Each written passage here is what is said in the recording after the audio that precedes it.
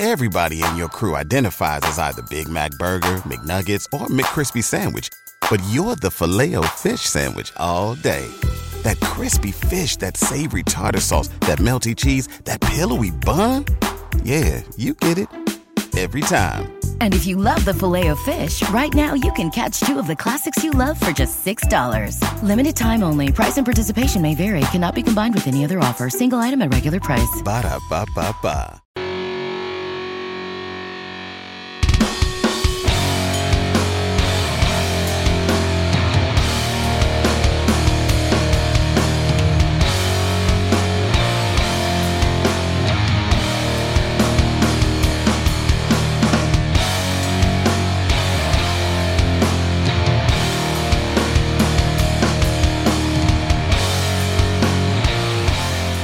Hello and welcome to another edition of Turned Out a Punk.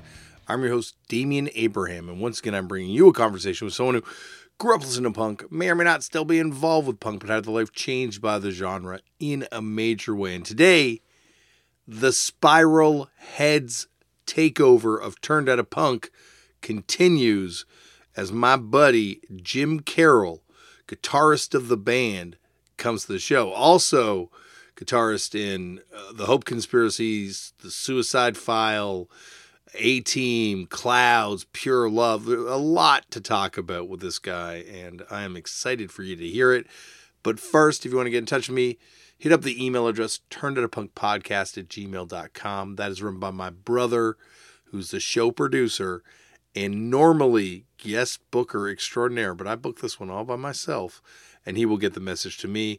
You can also find me on Twitter or Instagram at @LeftForDamian on those. There is a Turned Out a Punk Facebook page, TikTok page, YouTube page, Instagram page. All those are found at Turned Out a Punk on those respective platforms. To support the show, tell all your friends about it. Let them know that we do this thing. And I play in a band. You can find out more information over at fuckedup.cc. And that is it. On to today's show. Today on the show, as I said off the top, Jim Carroll is here in celebration of this new Till I'm Dead Spiral Heads record, which is just dropping this week if you're listening to this as this thing is coming out. You can also check out the episode with his bandmate Simon Doom and record producer of this record and other records, but this record specifically, Walter Schreifels, on this feed. And I'm very excited to talk to him. As I said before, someone I've known for a long time. I'm sure I met him back when he was an A-Team, but I really remember him around the time of Clouds, one of the bands he played in. And anyway, this is someone who, as I said, has played in a lot of different types of bands, all within the punk hardcore world, but different sects of this thing. Anyway, I'm not going to ramble on anymore. You'll hear it all go down in 1 second. Check out the Spiral Heads record, and that is it. Sit back, relax, and enjoy Jim Carroll on Turned Out a Punk. If you do want to get in an argument, we can get the argument too. Let's do it. I'm not above I was just waiting for you to start recording. Yeah, we'll go for it. Let's talk about some shit. Well, Jim, let's talk about some shit. Jim, welcome to the show. Thank you for having me. Well, I'm very excited to have you on here because you're someone that has existed in so many different bands, different styles of bands, and I do feel like A-Team is a band that's really responsible for like the early 80s hardcore resurgence in the beginning of the 2000s and doesn't really get sort of the credit or mention that they deserve. Okay. I mean, I'll take it. Sure. We'll get there, but we got to start off the way they all start off, Jim, which is how'd you get into punk? Do you remember the first time you ever came across it? I mean, I feel like I came into it like a lot of people do. Like I was, when I was younger, I was like into metal, huge into like Metallica and Anthrax, the big four. And like through those bands, sort of, seeing t-shirts of like Black Flag and the Misfits and just sort of starting to poke around record stores and see, like, oh, this is Metallica likes this. I'm gonna I'm gonna buy this record, and like asking my mom to buy me a tape, and like yeah, like getting like the first collections of the Misfits, and just going from there, and then like naturally finding out like, oh, there's a a local, some sort of local scene, and getting to into local shows, and good. It was just this huge jump off point into the world. Metallica is such an important kind of on ramp band during For that sure. period by doing those Misfits covers and bringing Suicidal on tour and just kind of doing the outreach. Oh yeah, for sure. I mean, like, you know, got me into Killing Joke, which is Hmm. like one of my favorite bands. Yeah, like definitely a huge gateway band for me. Yeah, I think for me it was seeing them on that Septic Death record where I'm like, oh, I gotta buy the Septic Death record. Metallica plays on it, and this is the guy that does all Yeah, that art. And yeah, for sure. Yeah, like all the Pushead stuff had the like easily had the coolest merch. Always wore their own merch, and it was just like, oh yeah, these guys rule. Then they inevitably went down the rabbit hole of becoming very lame, but that's just how it goes. I had to go. I went and listened to the new record um, when it came out, and I was like, this is actually kind of. It feels like at a certain point, every band goes, you know what? This is what the fans want. Like, why are For we? sure. Yeah. But it's not like I've also gone back and listened to the newer stuff, and it's like, yeah, there's, they still can come up with some riffs, but it all seems like it seems like they lean into like, let's chop this stuff together, like very Pro Toolsy. And yeah, it doesn't feel as natural. It also it's interesting as they've kind of become like the Grateful Dead of this era in a way. Yeah, And so all those songs feel like they're written in a way that you can jam them out on stage and you can for kind of sure. take them different places. Like I was listening to it, I'm like, oh, this is definitely probably what a Dead kind of songwriting process was. Like, how do we make this work with Yeah. 50,000 people rocking out? Yeah, I can see that for sure. So, what were some of the first local bands that you kind of heard about?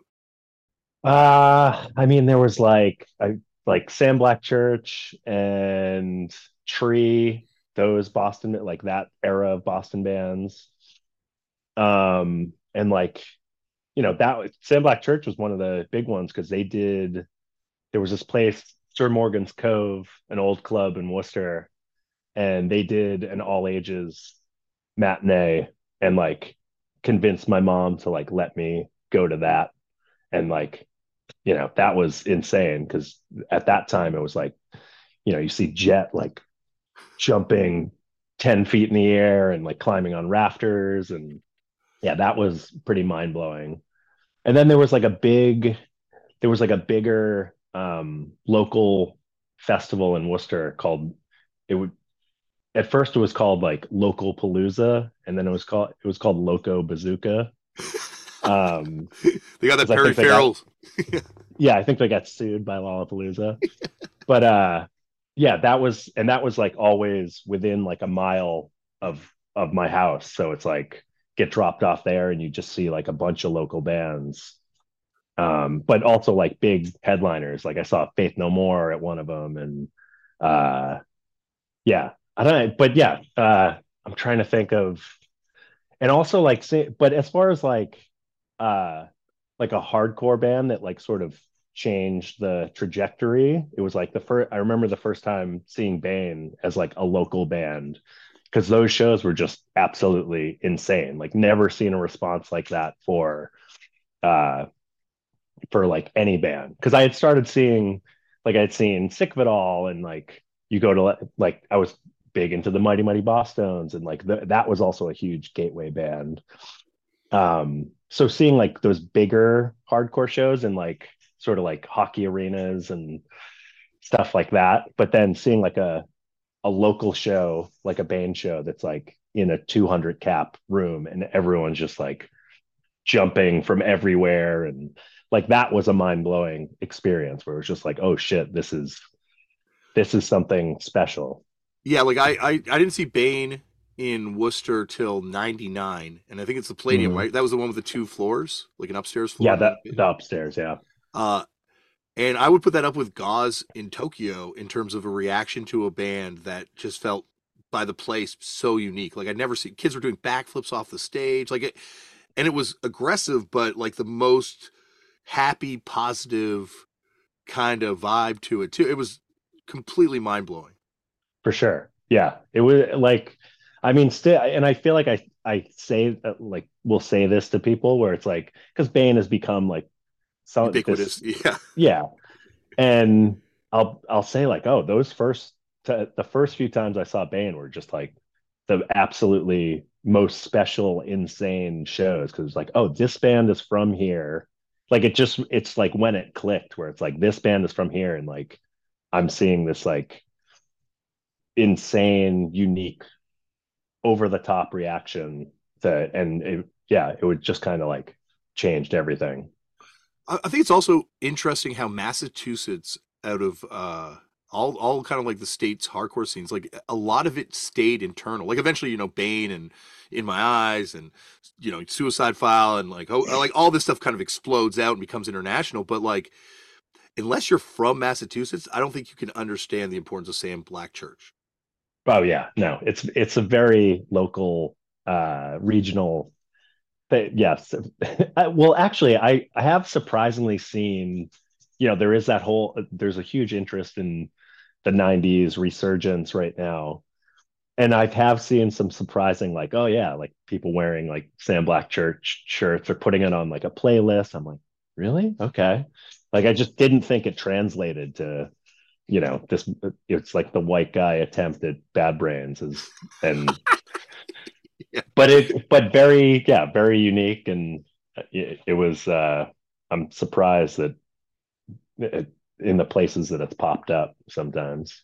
Well, I think it's all like people like yourselves championing them too, to the sort of Yeah. hearing about this band because certainly growing up at the time, I hear their names, see them on flyers. Eventually, I found some records, but it was Also it the coolest logo. cool last logo. You're right. That Yeah. maybe if I'd seen the logo first, I would have made more of an attempt to sort it out. But it just Yeah. wasn't. It wasn't on the radar in the way that stuff from New York was, stuff from New Jersey was even at that Right. time, and like there, it felt like there was Boston was like an island unto itself, and it goes all the way back, like Bullet Travolta, Le Travolta. Like there's just so many bands from there that just are massively important, but Yeah. just didn't seem to tour as much, or I don't know why it was. Yeah, I mean, yeah, that Bullet Volta stuff, like I don't think it's gone on Spotify yet. I think I have it on like a hard drive somewhere, but that band was very underappreciated for uh yeah, just one of the best of that era, but just non-existent currently. Hmm. But it's also like even well, I remember going to Worcester for the first time. And this is obviously after the era that you're talking about, where Bane first shows up. But I was shocked at how big that scene was and how many bands kind of came out of Worcester. Um, Yeah, and it's not that far from Boston. I guess it's like Hamilton to Toronto kind of distance, but it felt like it was as big enough to just be its own separate entity.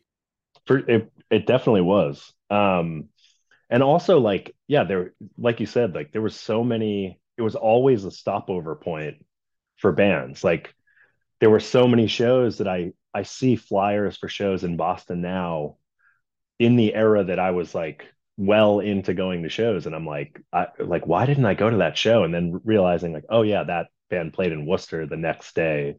So like wouldn't go to the Boston show. Um yeah, it's I mean, very lucky that it was just like out at my doorstep, like discovering once I realized like, oh, the espresso bar in Worcester, the space that, like I said, Sir Morgan's Cove and all those spots, like, and then like all the halls and uh yeah, all like surrounding towns. There were like lots of VFW hall shows, and it was a lot going on. And I always champion Worcester for being, there was definitely a lot going on apart from the Boston scene. And it seems like it still is that way. It seems like it's like still a thriving scene. Obviously, not as in touch with it as I used to be, but Uh, but yeah, it was great. I was very lucky growing up and just kind of having all of that at my disposal.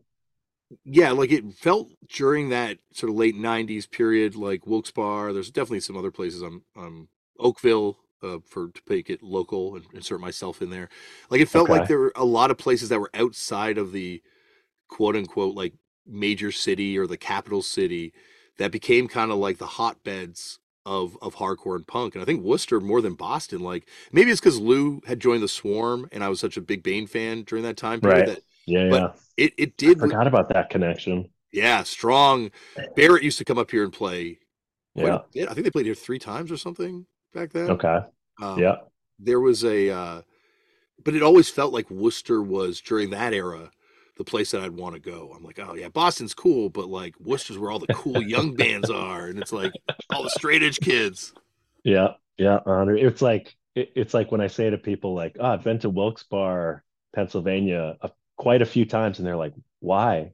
Like, why?" And having to explain, like, "Oh, there used to be a lot going on there," and or yeah, It was a cultural capital at one point. it was, and yeah, Worcester had that title for. I mean, like I said, it still seems like there's a ton going on there. Mhm. So which is great. So who were the Terribles? The Terror the Terribles were my brother's band. My brother played drums in the Terribles. It was like his high school band, and it was this guy Jamie Buckmaster played guitar and sang, and another friend of ours, Mike Leslie, he played bass, and there was just like the band that yeah played like practiced all the time in my mom's basement, and they were great. Like they like definitely. I mean, they had a good following at a certain point, but like, I mean, Jamie was like such a good songwriter, and he was like the guy in high school where he was just like the weirdo freak kid, but like super talented artist, just like wrote songs. Yeah, it seemed like he was just like endlessly writing songs, and they practiced all the time, and they were awesome. Like sort of uh I, like early SST influence, like Minutemen, I guess some like Husker Du like melodic, but like some harder songs, and then just some weirdo out there psychedelic stuff. And yeah, great. I love that you brought that up. And they were around for a long time too, right? Like way into the They were. 2000s. Oh yeah. Yeah, I mean, I don't even know. Like I had moved to Boston and like I know that they were still going, but it's like and they kind of like got into the arty scene of Boston. But I don't think I had like really seen any shows after I moved to Boston. But yeah, they were a band pretty much the whole time I was in high school. Sorry, my cat's attacking something. Um, uh, and that yeah, into like 2002, 2003 probably. I think no, the last record I think was released in 2017. Oh, that must have been like A a reunion. re-release Yeah. of yeah, I don't know. I would have to consult my brother about that, but I'm not really sure. I know that they weren't playing in 2017, but Just back together for the CDR. yeah, yeah. They had like a CDR that had like I remember it having like 30 songs on it. Like that was their output was just constant. Well, it's so funny because like in punk and hardcore, specifically hardcore, like you kind of take it for granted that if you've been a band for that long, there would be like a glut of vinyl releases. But the Terribles seem like minus the 1/7 inch, like DIY the whole Oh way yeah. through. Yeah, I think my brother was like drawing all the artwork and yeah, and just like printing CDRs at my mom's house and all of that. Yeah. Would that scene cross over at all with sort of, I guess, for lack of a better term, the youth crew revival scene or whatever that scene kind of morphed into by that point? Like, or is it really Um, separate? It was, I mean, it was like all of like local kids. I don't know. I don't think the A Team and the Terribles ever played together, but there was this band, the Goonies, which was sort of the in between. They were like a ska punk band, and they were great. Like they like always they were just like local. I remember meeting. Uh, I met the guitar player at summer school because he was wearing a he was I think he was wearing a Bane shirt and I was wearing a Proclamation shirt. And so it was like that, like, oh, like I'm gonna talk to this guy. And then that ended up being Danny Big Nuts. And he played guitar in the Goonies. And then yeah, like, and then other people in my friend group knew like some of their friend group. And so they became this band where we would go see them all the time. And them and the Terribles would play together a lot. Uh, and like the A Team was starting around that time, but we never crossed over into that scene. And definitely not like the youth crew. That was like, I think that was pretty separate. Maybe not those bands specifically, but they kind of like got into like the basement show mass art scene in Boston. And maybe there were like I know like early on AN played some of those house shows. Um, but it was pretty limited as far as like that crossover. When A Team came out, the thing that I think really set them apart to me was like I love the records obviously, but I mean like the fact that it didn't need a modifier in front of it. Like if you were going to be a hardcore band playing fast hardcore back then, you'd have to be like, oh, we're a power violence band, or Right. we're a youth crew band, or we're a thrash revival band, or like there was always Right. like, but A Team was just like, and there a lot of bands came after, but I remember that being one of the first bands that was just like, we're a hardcore band, and that was the didn't need a qualifier. Yeah, I feel like I mean, at least when we started, like we were all still in high school, and I feel like it was just before that sort of thrash revival thing like came to light, at least for uh like me seeing it. But Mhm. I remember when we started, it was like we were trying to do a band like Murphy's Law. Like that was what we were going for. Like, oh, definitely like a New York influence, but you know, John and Q and Brian coming from this sort of ska side of things. Like they were all in a reggae and ska band together. So there was that element of like goofiness and like, on the demo, John writing songs about Bald Bull from Mike Tyson's Punch Out. Like there was definitely a goofiness. Uh, so I think it was sort of going for that Murphy's Law sound, like a little bit more fun. And then over time, just it got a little bit harder and a little more crossover-y sound. It's like a little, yes, a straight hardcore band. Mhm.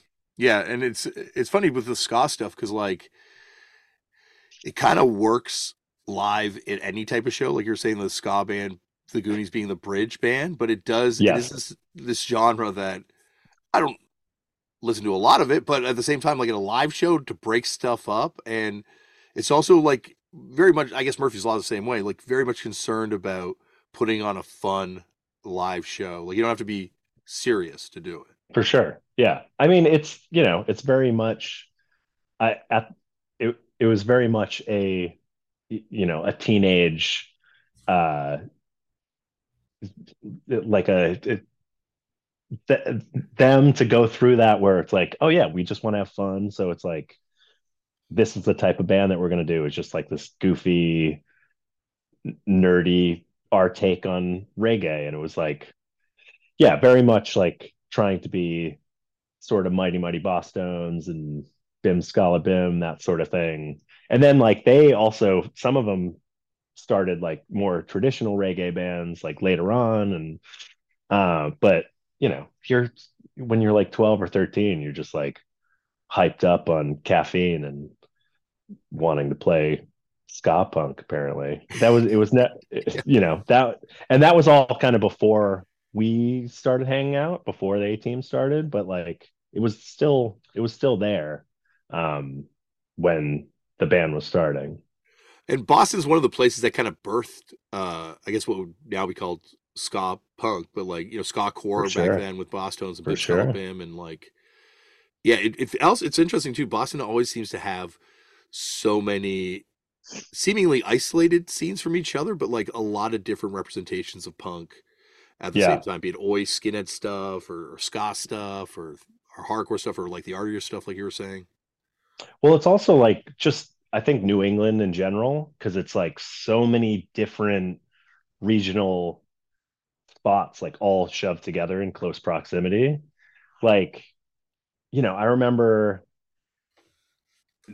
I mean, like talk about like a juxtaposition, getting the A-Team booked on a show in New Hampshire by some friends of ours, and then this band that it was our friend Evan's band, this band the Drunks, who were from like southern New Hampshire, and then going to the show in like more northern New Hampshire and rolling up, and there's like two massive skinheads with like white pride worldwide shirts on, Whoa. and we have an Asian bass player, and we're just like sitting in the car like, what do we do here? Yeah. Like, because our friends got us on the show, and we were like, "What's I think Boston is in a lot of ways like Toronto in that we had an incredibly militant anti-Nazi thing that swept through here in the 80s where like dudes for went to sure?" straight up war. So there were definitely moments where Nazis would show up, but it was not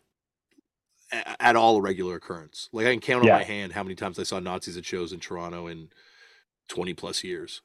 yeah. It just didn't happen in Massachusetts. Like Mhm. it had gotten taken care of long before that. And I remember like starting to hang out with people from like Northern California, and like the amount of times that they would talk about like, oh yeah, when like Nazis would roll up, or like friends from like Pennsylvania or something. Like it just wasn't an occurrence at my in my era of Massachusetts hardcore. Like it just didn't exist, Mhm. which was great. It was But awesome. Yeah. it was also a surprise when you like roll up to like a more rural region of New England. And it's like, oh, it's still here. And for some reason, like they're just, they want this younger hardcore band to play. Yeah. But and not throwing our friends under the bus. Like they didn't know when they got us the show, they didn't know that was going on. Like we all kind of had like a When Bartiz Strange was on the podcast, he was telling the story about meeting these skateboard kids and then being like, we have a Gigi Allen cover band, and joining the cover band, showing up at their first show, and walking out there, and it's just all neo Nazis. And just like a Jesus. whole crowd, and he's like, all these neo Nazis after the show are coming up to him like, "Hey, brother, thank you for supporting our movement." And he's just like, "What the fuck is this?" Where was this? Where is he from? He had moved to Virginia when this happened, Oh, okay. so yeah, All it right. was, and I Yeah. don't, it wasn't Richmond, it was Right. another part, I guess. Uh, Right. it is a, and like I'm sure there are people have to deal with some of this shit still to this day, but it does Oh, for feel like sure. it was like a weird relic even then. It felt like when you'd see it outside of one of these cities where it didn't happen as much. Yeah, it was such a strange. I remember it was such a strange thing to see, and I was like grateful definitely at the time. I was like, I'm glad that this like isn't a thing in all of this like local scenes that we. I can only imagine how it is now with like that sort of far right wing Trumper. I don't like. I know that I'm sure there's some like intertwined scene beef that goes on, But but and I think back I'm then not also, privy to it. yeah, when I think like you said back then, you're also flying into a lot of these shows kind of blind, like where you show up Oh, at the show, completely. and you have Yeah. no idea what the kids are like, you have no idea what the scene's like. Whereas now I think you could do a little bit more due diligence and find out the stuff in advance because we just have the means to do it. Oh, for sure. Yeah. This was like, I mean, I'm gonna say it was like 99. Yeah. I don't like no besides like the rev board. That Yes. was that was it. Like, I don't know, we were probably going off of like some printed out MapQuest directions and yeah. Didn't we have X Mullet X, or is that in the I don't know 2000 if already? I feel like that was post 2000, Yeah, yeah, just after I think too. 2001 maybe. That makes sense. Uh yeah, I think 2001 was when the mullet board started. So, do you guys you're just doing road trips at this point, or were you touring on just the demo? We didn't tour until like 2001. So like I had moved to Boston late 2000, um and we did our first tour that winter or the winter of 2001. Like when basically when so John and Brian and the A team and Q, they were all in school in Boston. So we had like a winter break, or they had a winter break, and we put together a tour with Close Call. And yeah, that was like our first little run, and it was like we went up to Canada. Yeah, play I think we Toronto. played with Career Suicide, I believe, that shit, or maybe Yeah, that was the second time we played. no, I think it was the I think first time. actually, I think both times we might have played with Career Suicide Yeah, that at that makes sense. little Yeah, what was that Q Bar. Q bar? Yeah, Yes. which Um that's a huge show for Toronto. To me, that I look at that yeah, show as being like one of those didn't shows where didn't feel huge at the time. no, it definitely it doesn't matter how many bodies were in the room. It's where the bodies went afterwards, right? So you're saying it was like the first time the Sex Pistols played, and Exactly. People lie about being there all the time now, but it did feel like it was like, oh, this is going to be like we're going to have like a kind of a Toronto hardcore scene, and it was interesting because A Team was beloved by both Toronto hardcore camps at the time, which definitely did not get along with each other. So I remember that was like a bit that was like one of those moments. Sorry, not to cut no, you please off. go ahead. Yeah, If because we played like the Anthrax "I Am the Law" intro, and I remember and like Ben was moshing, and it was like, cool, like this guy from this band likes our band, and then Career Suicide playing after us, and we were like blown away by them. And yeah, it was like that was great. That was just the first taste of like going around. I mean, your first tour, it's always like this sort of magical moment where you're just hanging out with friends and doing weird shit, and you got Cooch in the van, so that's a whole thing. But like Close Call were like we did a few tours with them, uh and it was always fun, like just playing weird basements and middle of nowhere, driving overnight, sleeping in the van. It was great. well, it's one of those tours where, like, looking back on it, certainly Career Suicide here, but I'm sure you're playing with a lot of bands that maybe 2 or 3 years later would have their singles out and would be kind of like doing stuff. I don't remember Anyone else? anyone significant. Or I'm wrong. I don't know. I mean, yeah, I don't know. I'm not gonna say it was like a bust of a tour, but I don't really remember any other like significant bands that we played with. Like, I mean, there was one show where it was in, I want to say it was like Cincinnati or something. We played a basement show where there was no one there, and we just decided to go. We were like, well, we'll still play because like the people in the house were, it was an awesome, like they had an awesome setup like in their basement. It was sick. So we were like, oh, we'll still play for you guys. And we just like did a swap off, like one song or two songs, like just like bang bang, both bands playing, switching instruments. And then we were like, okay, see you later, and just like drove off into the night. Yeah. I think we've all had that basement show. We did one in Tacoma, maybe, and the people that lived in the house didn't even bother coming downstairs. Awesome. Yeah. Yeah, there's something truly humbling about having a great show and people going nuts, and then the next day playing to like literally no one and being like, Yeah. "Why am I doing this?" Yeah, I know. It's great. I mean, I still do it, so it's awesome. Yeah, yep, same. I'd be lying if I said I didn't. I'm like, I would love to get to the position where you're just guaranteed. Like, I don't want to be big or anything, but just 400 people every night, guaranteed, no questions asked. I'm like, that's all I need. Yeah. You know, Yeah, I know. But, it keeps you on your toes, you keeps you got on your to be, toes. and very humble as well. Well, and like you're saying about Metallica, it changes the way you approach what you're doing Hmm. if there is commercial success. I found. Yeah, I mean, I wouldn't know, so. Well, same here. I'm from observing from afar. Uh, Right. No, for sure. Yeah. I mean, I think with anything, not to say that I'm definitely not anti-capitalist or anti-money, but it's just like when you start dumping money on some sort of art, it just kind of breaks and doesn't. I don't know. It doesn't really resonate with me.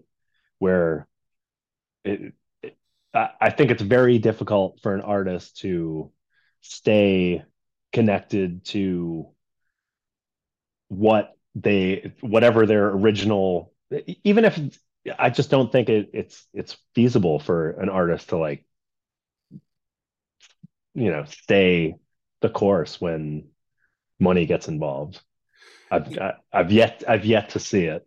and I think it probably changes the motivations a little For bit. Like sure. if you woke up and you're like, man, today I could donate some money and send 20 kids to college, or I could write a new song. And it's Right. you kind of have, and I'm not saying it's bad. Like I could be donating, I could probably be sending some kid to summer camp maybe, but but instead I'm making Sure. podcasts. So there is that kind of like you have to decide, For sure. but at the same time, like yeah, it must change it when you've got that much. And that Yeah. much writing on it, that many people depending on it. Like I'm jumping way ahead, but when you and Frank started that band, Yeah. I've never seen a pop star energy around someone. And this isn't Frank. Like Frank wasn't doing anything. This was just people coming at Frank. But like For sure. doing that Foo Fighters tour, even doing that tour with the Arcade Fire when they were kind of blowing up first, there weren't people stealing their clothes. There weren't label people and media people always trying to get to them. Like it was a lot more control. Whereas when we did that tour of the Gallows, when Frank just before Right. Frank left, it Yeah. was crazy. People stealing his shoes. People like Yeah. it was a real manic kind of thing to kind of exist in. Yeah. I mean, he's one of those people that he just has this personality where like people are intrigued by it. People are, he does have that pop star energy. And like when we did Pure Love, it was very much, even though like, we had moderate success and then it kind of blew up before anything. But, those shows were the people that went to those shows was just like we would always go to the merch booth after we played and like people would just come up and like they wanted to just like see him just because he is this sort of character that yeah, people are attracted to. And yeah, yeah, still to this day, he's doing his thing. Was the creative process working on that record because of the fact that there was, especially leaving the Gallows there's so much attention, I imagine, kind of external pressures put on that record. Did it change kind of the process of making it? Yeah, I'd say yes and no. Like we met, like we had met years prior when Suicide File did a tour in the UK, and Gallows played with us. And so we met briefly then, and then like reconnected when he was living in Brooklyn. And we had just talked about, starting a band. And once we like got down to it, we were both just like, I don't really want to do a heavy band. So let's like fit. And he was like, I don't want to do that either. Like, let's do something like a little bit more melodic. And so like we started writing songs. And at the beginning, it was like very much just like, let's write this song. Like, oh, we're stoked on it. Like, and so there was no pressure whatsoever at the beginning. And then, he left Gallows. Um, and then we started talking to labels, and like once the label got involved, it like becomes a little bit more real. And they didn't pressure us. Like we got signed to Vertigo, and they were trying to like redo Vertigo and like have a little resurgence and make it like we're the new rock and roll label. And so they kind of like let us do our thing, which was nice. Like there was only one time where I think people from the label came and listened to like the pre-production stuff that we were doing. So no, so it wasn't really that much pressure, but I think ultimately uh the sort of there was definitely a split like once we played our first show where it's like people saw what that the band was not Gallows at all. And so there were people that stuck with it, and there were new people that loved it. And then there were people that's like, oh, it's not hardcore, it's not Gallows. I'm gonna go and it sucks. I'm not into it. So there was, yeah, there I think there was that sort of pressure on him. Like I didn't get it at all. I was like, I'm just writing songs that I want to write. But I think he kind of felt it reasonably like throughout the time that we were a band. And I think it was work to like get it going and like get, the show most I'd say most of the shows we played were awesome, but it's like it was hard work to just like, it was a building a new band, and I don't know if he was necessarily ready for that. And I think ultimately it like wore him down a little bit. So And I think like once again like the Sam Black Church outside of Massachusetts, you can't really appreciate it. I think unless you saw the Gallows in England and kind of that mhm. level of, and I think maybe that I don't know, maybe do you think it did the distance you guys had by being in Brooklyn versus like if you're trying to do the same thing in London where there was such a like feverish kind of energy around it. Yeah, I mean, we only ever played one US show. We played in Brooklyn at St. Vitus. Like we were just in England and Europe like the whole time. So it was like we were both living there. I think that was also a thing. It was like we were both just like going back and forth to the UK all the time. So it's like uh yeah, I don't know if like where we were at necessarily had an effect on it, but I just don't, as it goes with a lot of things, I like following up this like force. I just don't think people understood what we were doing necessarily, and you're gonna inevitably like lose some of the his like hardcore fans. Like some people just aren't. It's not what they want. They want him to be crazy and screaming, and just wasn't. And I feel like I knew that was gonna sort of happen, but what can you do? Well, it's Can't interesting. like Oh, sorry. change people's taste. No, no. And it's interesting talking to like Wade because from Alexis because he stepped in Yeah, afterwards yeah. and just him coming out there and he said like the people's reaction to it like there was a lot of vitriol thrown at him because it wasn't what like people's expectations are the hardest thing to deal with when you're in a fucking band because Oh, for sure. Yeah. people I don't want mean, yeah, go on yeah. sorry. I mean, I feel like with American Nightmare too. It's like we deal with that because like we still put out current music that we enjoy, and it's like it- people and people enjoy it, but there's so many diehards where it's like, well, it's not like background music. It's not like the first 7 inch, and it's like, yeah, like what's the point of doing that over and over again? Like, I don't. It's just a common theme where you can't please anyone, so why Yeah, try to? yeah, like unless you're out cold or maybe drop dead, you're not gonna Yeah, find a way to please your fan base forever by doing the yeah, same thing. Like, no diss no. on both those bands. Both those bands are like two of Oh my no. favorites. But But also like Out Cold is like a band that they're like untouchable. They are like everything they did was good. And but I we would A Team would play with them all the time, and like it would be there'd be like 30 people there, 20, like no one cared. And that's another one of those bands where I always see on playlists now, like, oh my God, this band's so good. And it's like, yeah, like everyone's catching up now that they're like an untouchable hardcore band. yeah, yeah, because we played one time at I can't remember the name of the record store. It wasn't Generations, but it was near that hot dog Spike's hot dog place. I can't remember. Uh, It's no, it like a must say regeneration. What? Because that Regeneration. was, Yes, yeah, Regeneration. That was where we played. And Out Cold played before us, and getting on stage sick. after them felt that's a hard band to follow up because they are fucking Absolutely. amazing. Just like stop on a dime, Mhm. start again. Like just was Mikey and Stoffer in the band at that time? I'm trying to remember. Yeah, Mikey was because it would have been 2004, Oh yeah. I guess Yeah. five maybe.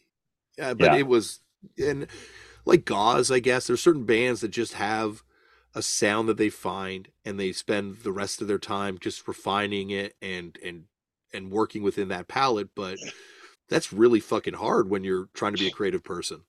Yeah, absolutely.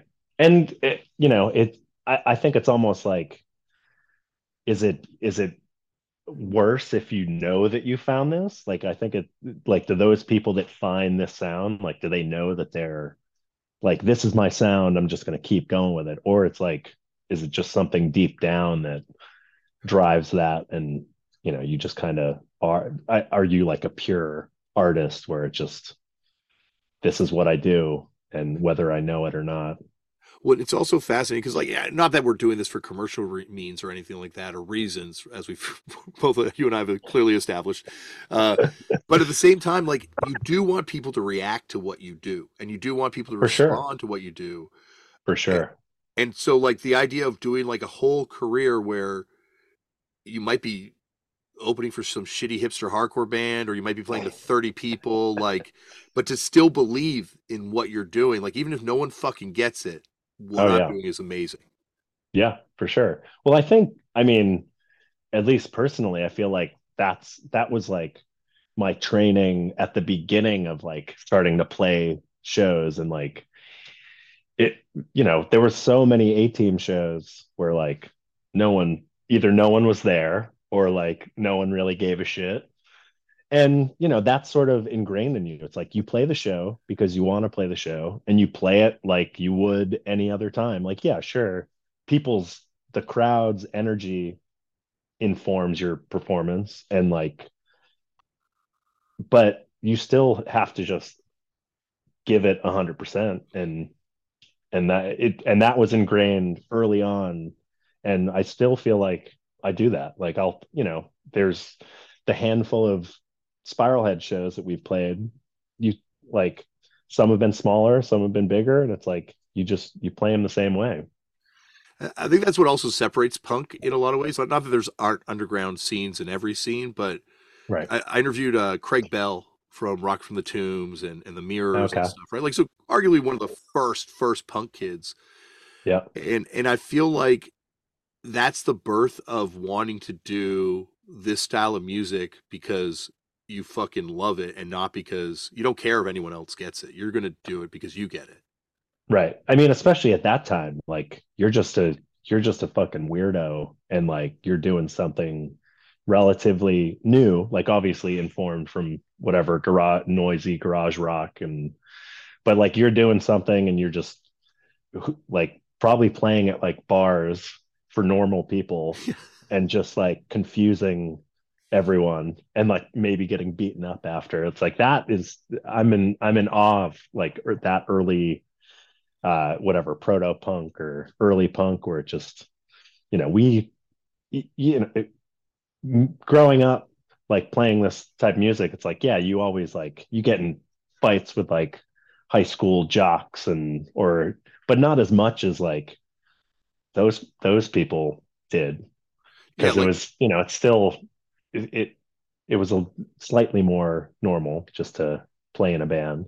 yeah, like I think there's the big one of the big divides is that post Nirvana, pre Nirvana period. Like if you're a kid who got For into sure. this post Nirvana, it wasn't. But all that being said, it wasn't like everyone in my fucking high school like punk. There was still like No. very few of Oh us. no, I got thrown into absolutely not.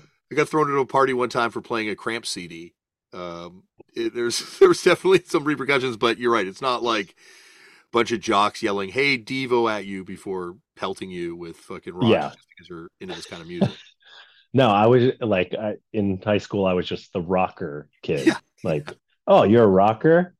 Cool. yeah. Like that was it. Yeah, no people at my high school didn't get it. They there was I went to like Catholic school and it was very straight-laced, normal people for the most part. So But yeah. I always say this is like a religion too. Like in the same way that we have this adherence to this, it doesn't matter if other people are telling you it's wrong. You believe in it, and here you and I are years later still adherence to this belief. Like it's more than just like a high school phase. This is like a life. Yeah, for sure. I mean, I remember, in high school talk like you'd come in on a Monday and people would be like, "Oh yeah, I went to so and so's party," and people would be like, "What did you do?" And it's like, "I went to New York to CBGB's and saw a band play," and they were like, "What?" Like people just couldn't wrap their head around it. Or like, "Yeah, I played a show." Like, what do you mean you played a show? Like, where did everyone was just intrigued? Like, Did you play I was covers? definitely, well, Did you yeah, play? did you play? And it's like, yeah, we played a Gangrene Yeah, cover. exactly. Yeah, it is. But I think that's the thing that also makes it special is I think Josh from Fucked Up said it when he was on the show that this is the real red pill. Like the red pills that they Oh yeah, peddle to you is that's bullshit. This was the real red pill because all of a sudden you didn't want to go to those fucking parties. You didn't care yeah. about Oh getting no, invited. You didn't care who you sat and ate lunch with because none of that shit, all that shit's fucking fake and bullshit. yeah. It was like all of, pretty much all of my friends went to other schools, and so it was like the weekends were my time of like this, or like weeknights when there were shows. It was like that was, and I knew it. I was just like I know I had a good idea of who I was, and it's like it's not this person, like these people. Like I yeah, it was I knew what direction I wanted to go in, and yeah, for better or for worse, still going. We'd probably been all better off, you and me, if we had gotten into crypto. Yeah, it's true. I know. That's God. that would have been a way better investment than Ah, Rev Records on color vinyl. I know. I'm just looking at my records right now. Gonna I don't know. I could still I'll get it. I got a hot tip. So we'll get in on the ground floor of the next one. Oh yeah. All right. No, Let me not know. Let me know. Okay. really. If it's Yeah. ebullition singles from the '90s, I'm way ahead of you. Yeah, it's a new ebullition coin. Yes. It's awesome. I'll send you the link. I'm glad crypto crashed and burned before it got to the point that we had to worry about the ebullition currency and like Well, there's always an upturn. There could that's be true. there could be something else. So we'll see. We could one day have Discord dollars in our crypto wallets. I can't wait. I'm looking forward to it. There's no way hardcore kids wouldn't buy a physical coin with a picture of Ian Mackay on one side and Oh, the sheep on the yeah, other. absolutely not. Oh, sick. See, there you go. We should do All this right. actually. Now that I'm Did thinking we about it. did we just start a cryptocurrency? Heads or tails. It's like a heads or tail coin. we're Oh gonna yeah. make we're gonna make billions off this shit. We're gonna be I Ian know. Mackay rich by the time this is over. God, I'm so excited. Has he been on the show before? No, he'll never come on. He doesn't want to do it. I don't think so. I think he thinks I'm a little critical at times. Oh, And I'm not Ian. like I just love the impact that he had, and I love discussing it and breaking it down and stuff. But I went to the house one time, and Right. my friend Chris O'Toole and I punished him for 5 hours in the house, just like, and it was awesome, and it was probably the greatest unrecorded punishment session I've ever had. But Oh God. it So was, now, but now he's just like, no, I'm good. I put in I my time. yeah, like I don't know, I shouldn't say he hasn't like formally said I'm not doing your show, but Discord was like, you got to write him a letter, so I wrote this like heartfelty kind of letter there's left on red. Like a physical No, letter. no, an email. Maybe that'll be my next He step.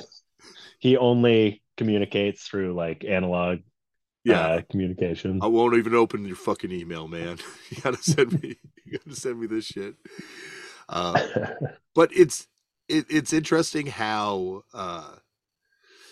like these people do become deified in a Yeah. way, and that that, and it has very little relationship to the person. Ultimately, it's more just like us picking a particular age of this person's life and building that into some sort of god type figure for us. Like we when people worship Ian MacKaye as hardcore kids, there's like you're saying with AN, like there's people that are like 7-inch only, background music only. I think with Ian MacKaye, it's the same way. There's some people that are like Fugazi era Ian and stuff. But as hardcore kids, we're worshiping a kid who's like 18 years old, 19 years Yeah. old. Yeah. And sorry, cat's No, crawling on my I keyboard. love the cameo. Oh, look at that. Ralph. What's Hi, up, Ralph. Ralph? Yeah. Don't wreck it, There he Ralph. is. Yeah. It is weird how you do feel this connection to these people. Yeah. I guess on a mainstream popular level, that's definitely what was happening with Frank too, but it happens in punk all the time. Like Yeah, for sure.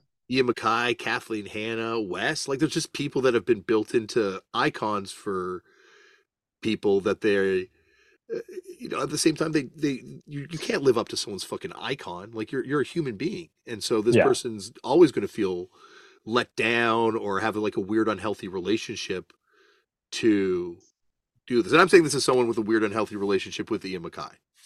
Right. Okay. He But I'm doesn't know sure, about it. I mean, do you get it as well as like a front man to, because I feel like it happens a lot with front people where it's like you're writing these lyrics and that's like the most it resonates with people because it's like, it's not like no one comes up to me and like, oh, this guitar line changed my life. And it's like, it just doesn't happen. It's like, words are this tangible I really thing. I think anytime someone meets me, by the time they leave, I've just totally deflated their fandom. Fair enough. Like you got to be Jandik. You got to leave that mystery out there for people. But Yes. you see me Yes. warts and all, like Okay. So you just like deflate your own. You're oh you're like, I'm gonna put a stop to this right now. yes, You I'm will a not hold me in any sort of, you will not raise me up. no, no. I am a my own legend killer. That's why I I love go it. on. Yes. Like, Good. That's your next band name, your epic metal band, Legend yes, Killer. there is though, like you do see that, like you're saying, like people coming up to, and it doesn't have to be a band that's blowing up and that's gone, supernova in their popularity. Like you see it with Martine from Crudos and people like Right. that Oh yeah. expectation that he was going to give those speeches every single night. Yep. He talked about when he was on the show. He's like, that was a lot of fucking pressure, and that was really fucking hard to have to go out there and try and say something impactful and profound every single night and get emotional and dig that shit up. And he's like, well, Limpress is Yeah. a lot more fun. Yeah.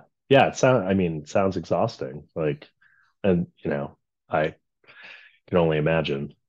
Yeah, and there's not that it's not like you get to go get on the private jet afterwards and just completely unplug. You want to sleep at some weird punk house basement or Yeah. some Or driving into the overnight in yeah, a van with seven other people. or a murder motel where you're like, that's definitely blood. That's 100% blood. I think something moved in on my pillow. I'm not sure. I'll deal with the headlights tomorrow. So A Team and Suicide File overlap, right? Yes. Yeah, yeah. There were some uh yeah, we played I did some double duty shows and like I want to say I guess it was the last A Team tour was uh at the end of the last or one no so there was a Suicide File tour with Anne, and then that ended in California, or Suicide File ended it in California. I went on to meet up with uh the A Team in like Nashville, and then that like the AN tour, the A Team played that show in Nashville, and then we went on into wherever, like up to Canada or somewhere. It it's interesting because like the Suicide File. it's definitely a very different sonic, but it feels like Mhm. it's a very different fan base. Like there's crossover with the kids that like both bands, myself, but Yeah. and lots of kids, but there was also like they were different sects within DIY hardcore. The Yeah, I outside. mean, I think in Boston there was a lot of like there was still like a lot of every band would just sort of play together because that was just the scene, whether or not people would like it or not. But I feel like, Suicide File and A Team could play I mean, I feel like there was a mass art show that was like A Team, Suicide File, and I don't know, maybe I'm getting I don't know. But yeah, there were plenty of shows that were just like all of those bands would play together and there was no people would get everyone would get a good reaction. Um, but yeah, I don't know if there was I guess I don't really see it as that much different, but Yeah, like and it's not that much different ultimately, but I think it's like an old school hardcore versus modern hardcore yeah, approach. right. Yeah, I could see that. I mean, both like informed from the same Hmm. place, but Hmm. like yeah, I guess it was like Suicide File was sort of taking like injecting something a little bit new into that old school hardcore realm. Yeah, it's Um, like that kind of like there's a almost I find, and you tell me if I'm completely talking my ass on this, but there's like a post Drive Like Jehu, post Helmet, post like a lot of these bands that once again are hardcore bands, punk bands come out of punk and hardcore, but were doing something a little bit different and sort of this sort of like slightly different approach. Like it's interesting looking back on it now and seeing, like you're saying, there's in the grand scheme of things no difference between these two worlds, but there was yeah, at the time it felt like a kind of a new sound emerging. right. Yeah, I mean, I guess I'm thinking about like I remember when the Suicide File demo came out, and this was before I was in the band, and it was like, oh, this is these guys trying to do like sort of that old school LA punk vibe, like old school Southern California vibe that, and then I guess with the LP, it went a little bit more rock that direction. So yeah, it was, yeah, I guess I've never really thought about it. Well, well, and I think that's interesting that you when you said that there too, because there's like there is sort of that return to punk as opposed to like Mhm. hardcore had become this is hardcore and like it all Yeah, mixes together, but like we're a fast hardcore band, we're informed by these hardcore bands, whereas in the more modern way you could bring tons of other influences in there and it wasn't yeah, considered like a sin. yeah, for sure. I mean, and I think that's why that band sort of resonated with me when they came out because it was like there was a little bit more melody and but still like hard and fast. Uh, so it was, yeah, it was good. It was definitely something different at the time. How many times did you guys go to Europe? Yeah, how many times did Suicide File. Suicide File? Only once, and this was like after it was like a reunion thing that we did in 2006. Like I think we had played, yeah, we stopped being a band 2003. And then I think 2006, I don't know if we had done, I can't remember. So basically, like I was going to Europe playing bass for Panic. So Panic and Guns Up were doing a European tour one summer. And I had the bright idea of like, oh, why doesn't like Suicide File tack on a reunion tour? Because like we had been asked about it over the years. So we ended up like booking this basically I was trying to extend my European summer vacation. So tacked on a Suicide File tour at the end of it. Um yeah, and it was like I think it was like another 2 weeks. But yeah, just the one we just went the one time.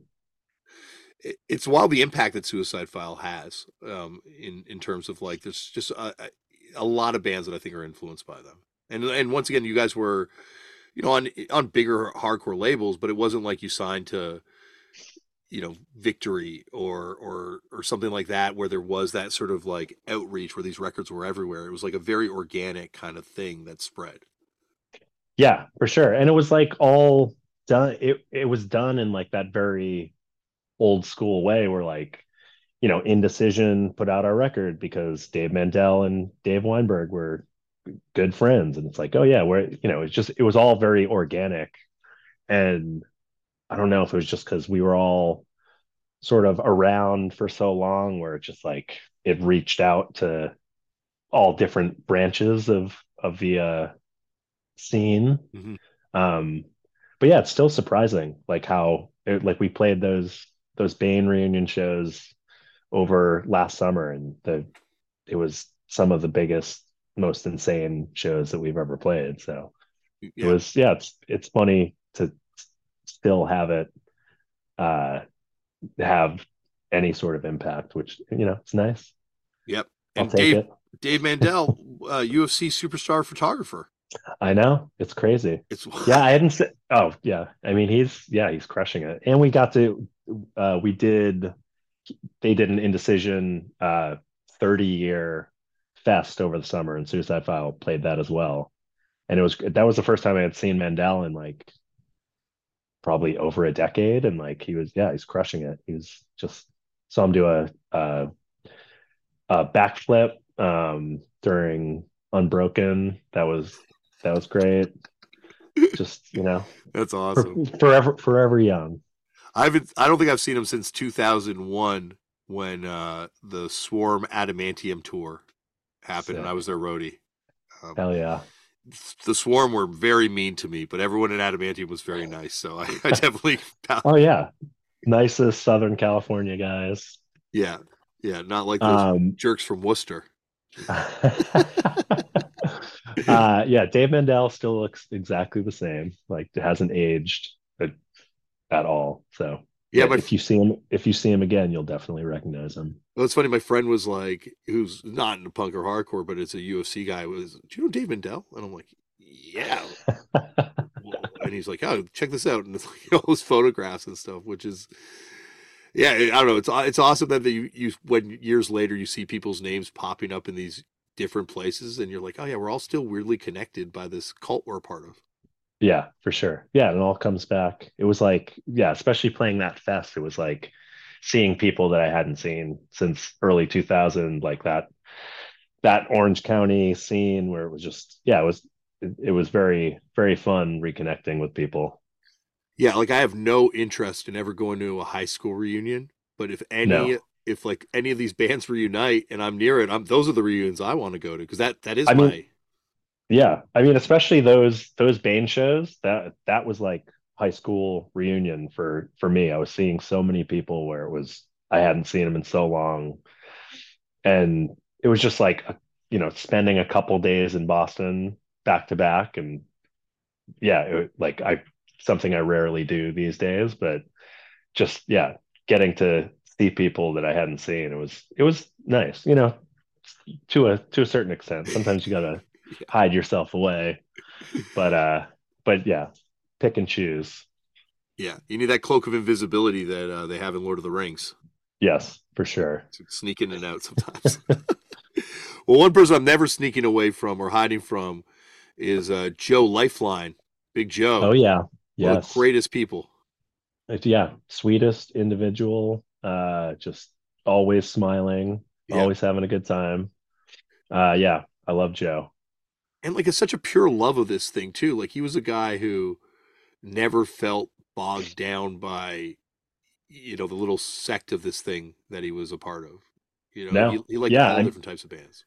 yeah. I mean, it was like that early connection. Like when uh, me and the other A team guys lived in a house together in Boston, Thrashford, A legendary, um, infamous house.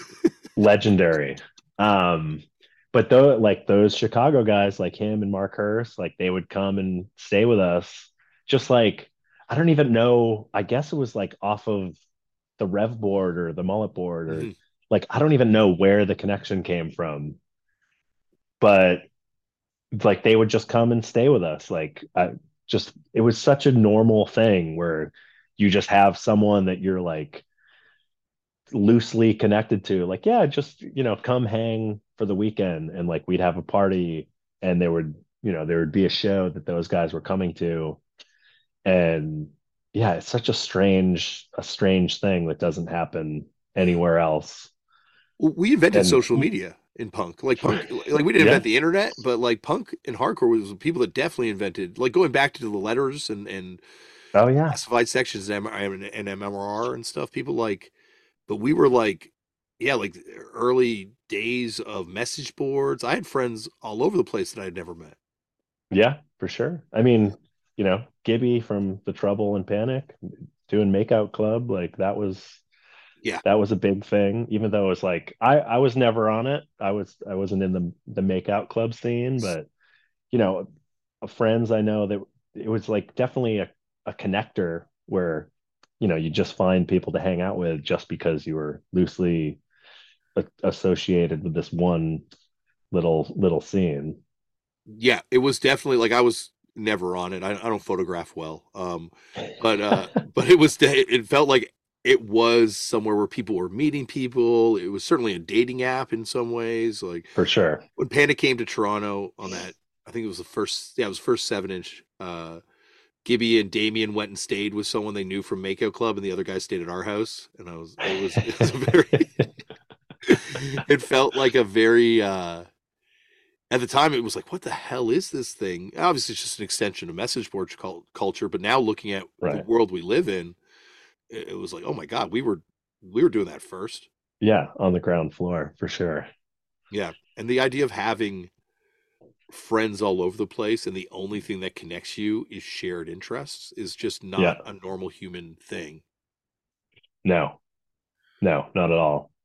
But we did Like, it. yeah, yeah, yeah, for sure. It's not like that sort of water cooler office talk where, talking about what your kids did this weekend, or talking about TV shows that you saw last week. Like it's something that I think it's a more tangible, resonating thing where, I feel it's a deeper connection that you have to these random people all over the world, which, I'm very appreciative of it. Yeah, because we chose these friends. They weren't forced on us by where we were making our living.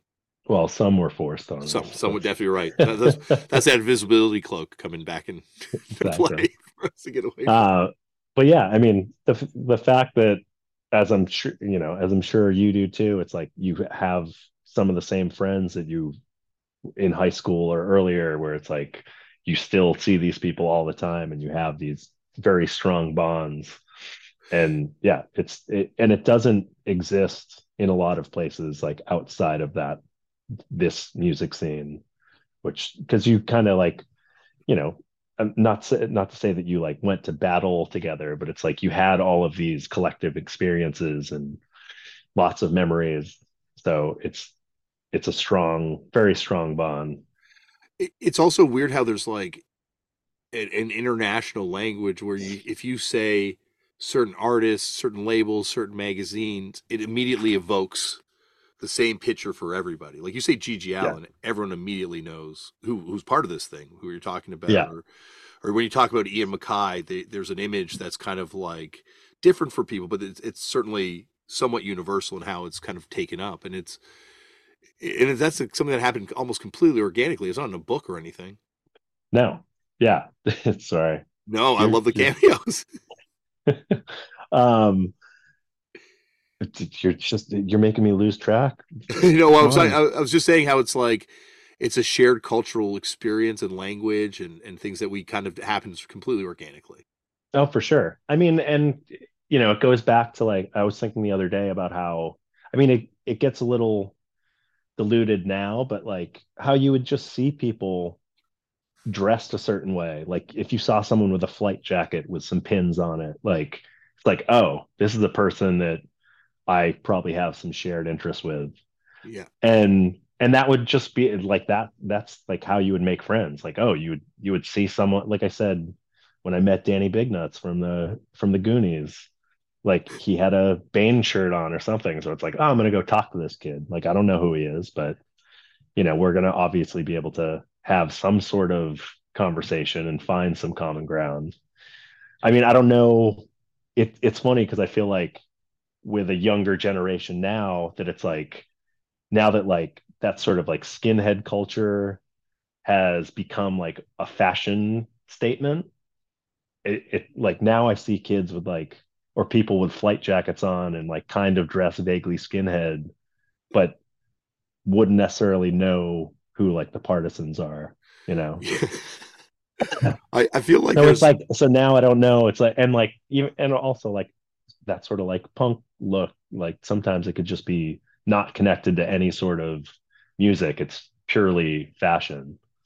But it makes it that much more special for like the people that I do think you need to. I love like seeing reading about like people gatekeeping. It's like, yeah, you gotta do it to a certain extent. You got like welcome in new people that want to learn, but you got to kind of protect it from the people that are just culture vultures. it also feels like music doesn't have the same sort of cultural identity attached to it now that it did in the era where you had to pay for it. You had to like search it out in a different. And that's not to say that people aren't punks now and people aren't hardcore kids, Oh no, but you did yeah, I'm.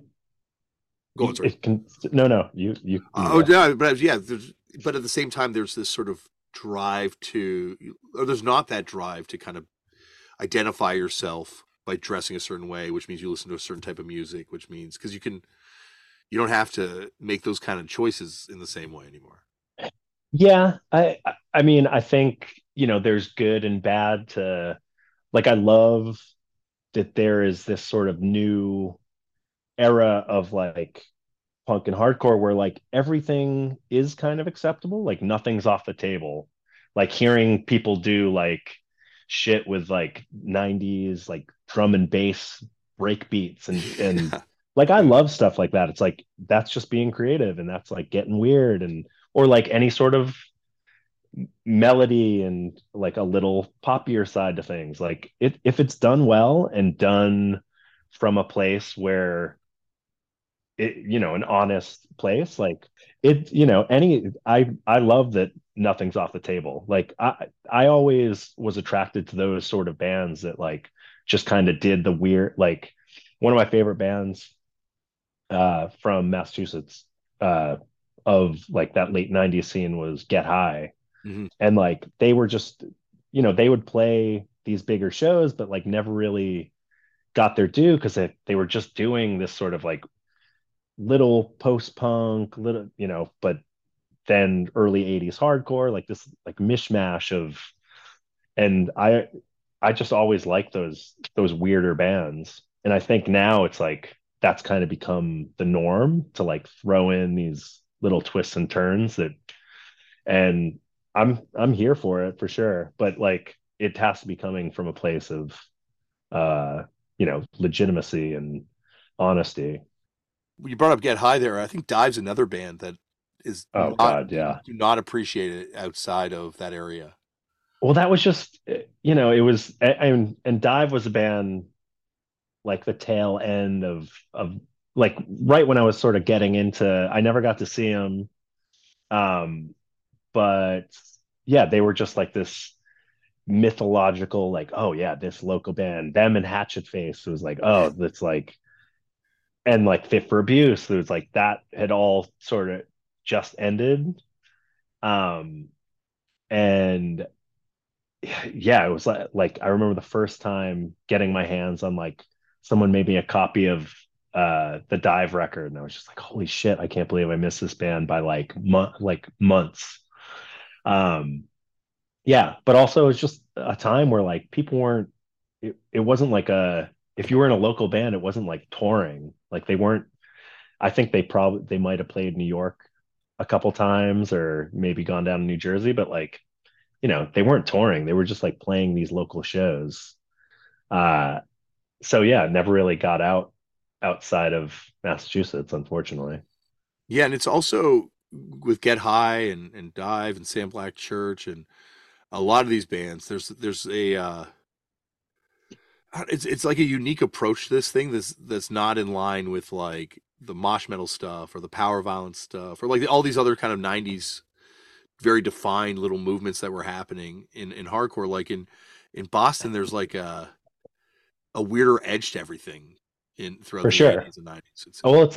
it's like that that little, towny Massachusetts weirdo, like very suburban. Because like even bands from Boston, most of the people aren't from Boston. Like there's a handful of people that I can think of where it's like, oh, you're Bostonians and you're involved in punk and hardcore.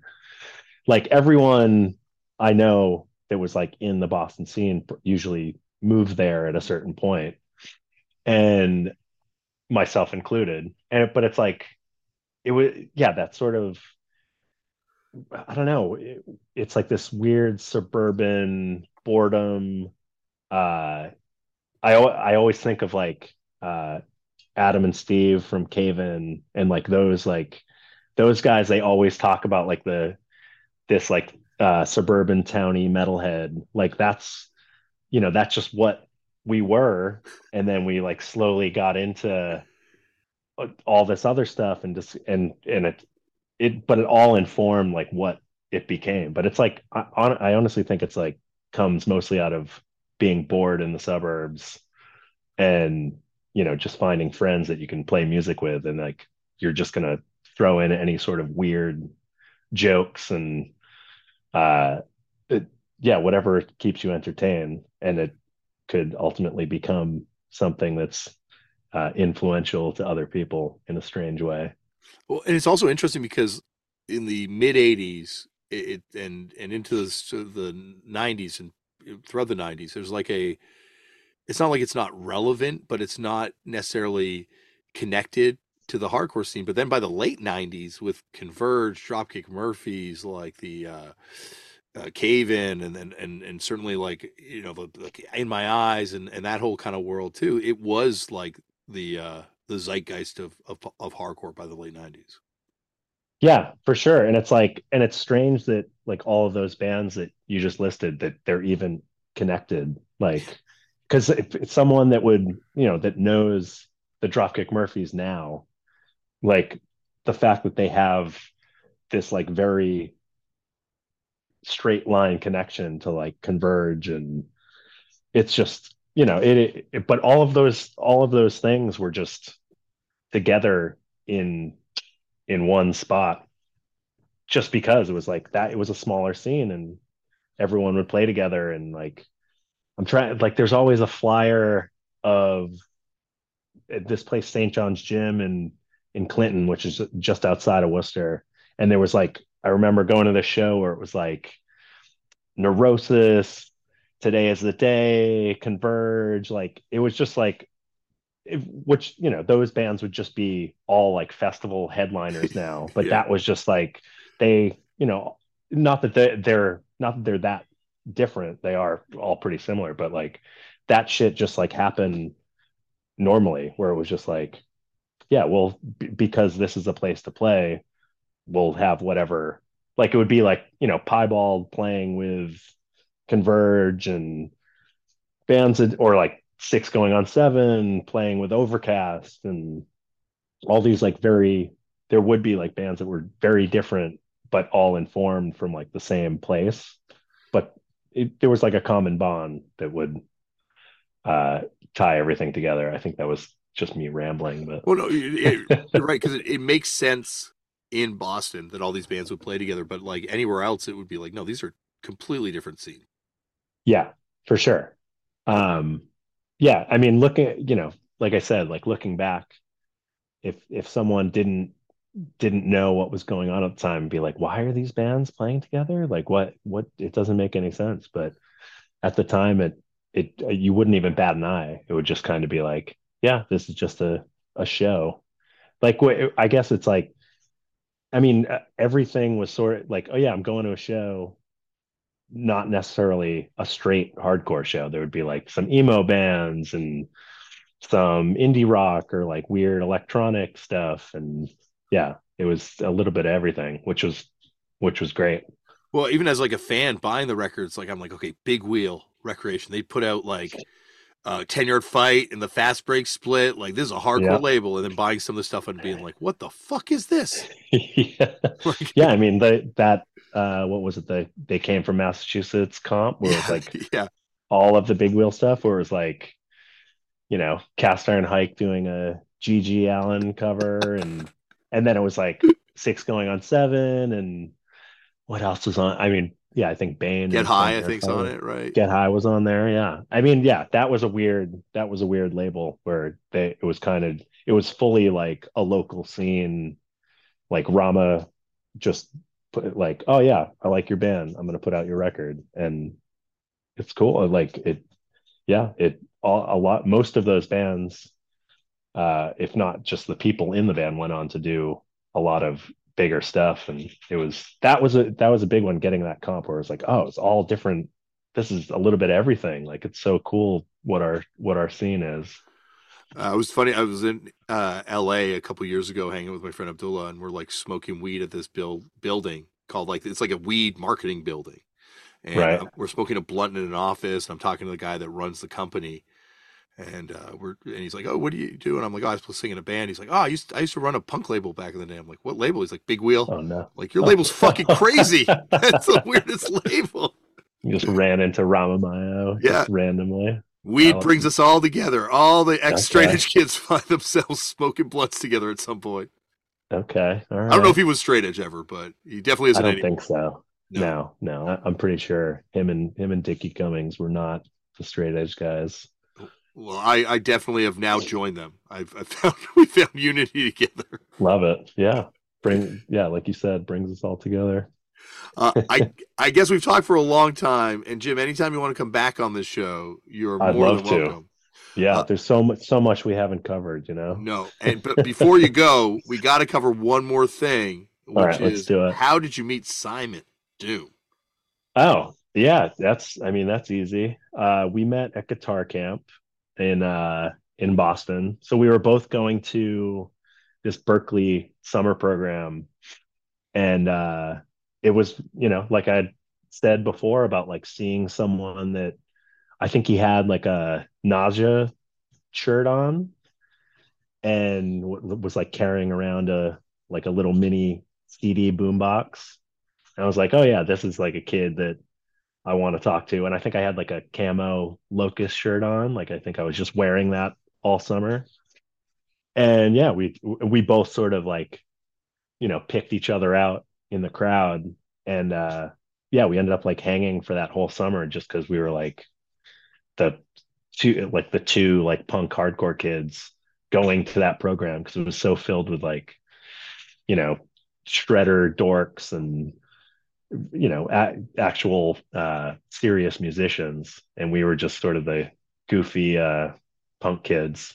But yeah, it was hung out for a whole summer, and then got disconnected because we weren't there was no social media, and then reconnected like 15 years later in Brooklyn randomly at a bar, and yeah, rest is history. Did you know right away that it was him? Did you guys immediately make that connection? So we were at, I think it was like an after party for like some mutual friends show. And I was talking to someone, I guess I had my back to him, and like someone had said my name, and then I just heard like Jim Carroll, and I turned around and I was like, Simon? And it was like immediately like, holy shit, I haven't seen you in so long. And like gay, like big hug, and we sort of like just reconnected and like went over whatever we had been missing for the last 15 years. And at the time, so that was when I was doing Pure Love, and a few months later when Pure Love played our that show in Brooklyn, Simon played bass for us. Oh, I had no idea. um yeah, so that was like a random thing. And then a few months after that is when Simon Doom, he started Simon Doom, and we were playing together. So, and then yeah, from there, Spiral Heads, and yeah, so it's just been a musical love affair this whole time. Well, this has been fun the whole time, buddy, because you got a lot of different places you pop up throughout this culture and make cool records every time. So thanks for coming Yeah, on, man. thank you. Yeah, thank you for having me. It was a pleasure. Thank you, Jim, for coming on the show. And you heard right there, Jim will be back for a part 2 at some point in the near future. So check out Till I'm Dead, and that is that. Check out the Hope Conspiracy record too. That's fantastic that they put out last year as well. Check out all the things Jim does. Dig into Jim's back catalog. Check out all these fantastic bands and go on a journey. Speaking of going on a journey, we're going to be going on a journey probably tomorrow when I put out this next episode, because tomorrow on the show, from the band Pitbull, the legendary Mikey Pitbull will be on the show. And this is a good one. If you're not familiar with Pitbull, they are a foundational kind of Detroit capital H hardcore band. Not from that Negative Approach era, but like the sound that I think many of us today associate with Detroit. That, to me, starts really with Pitbull. And, oh boy, this is a good one. But you'll hear that probably tomorrow, because it's all in lead up to the screening of Dope, Hookers, and Pavement, the Detroit hardcore documentary happening here in Toronto. You probably heard an ad for it at the top of the show, but it's going to be going down this Sunday, if you're listening to this thing when it comes out, at the great Innis Town Hall. I love going to see movies there. A lot of good memories of seeing different things there over the years. And so come on out. But before that, check out this episode with Mikey Pitbull. You will not be disappointed. All right. That is it for today's show. Remember, as always, Black Lives Matter. The lives and issues faced by Indigenous peoples all over the world matter. We need to protect trans kids and help trans people protect themselves and their rights and stop hate and violence towards people of different faiths, different races, because we're not talking about different nationalities, different sexualities, different identities, because we're not talking about politics here. This is just basic human rights stuff. Ceasefires are just basic human rights stuff.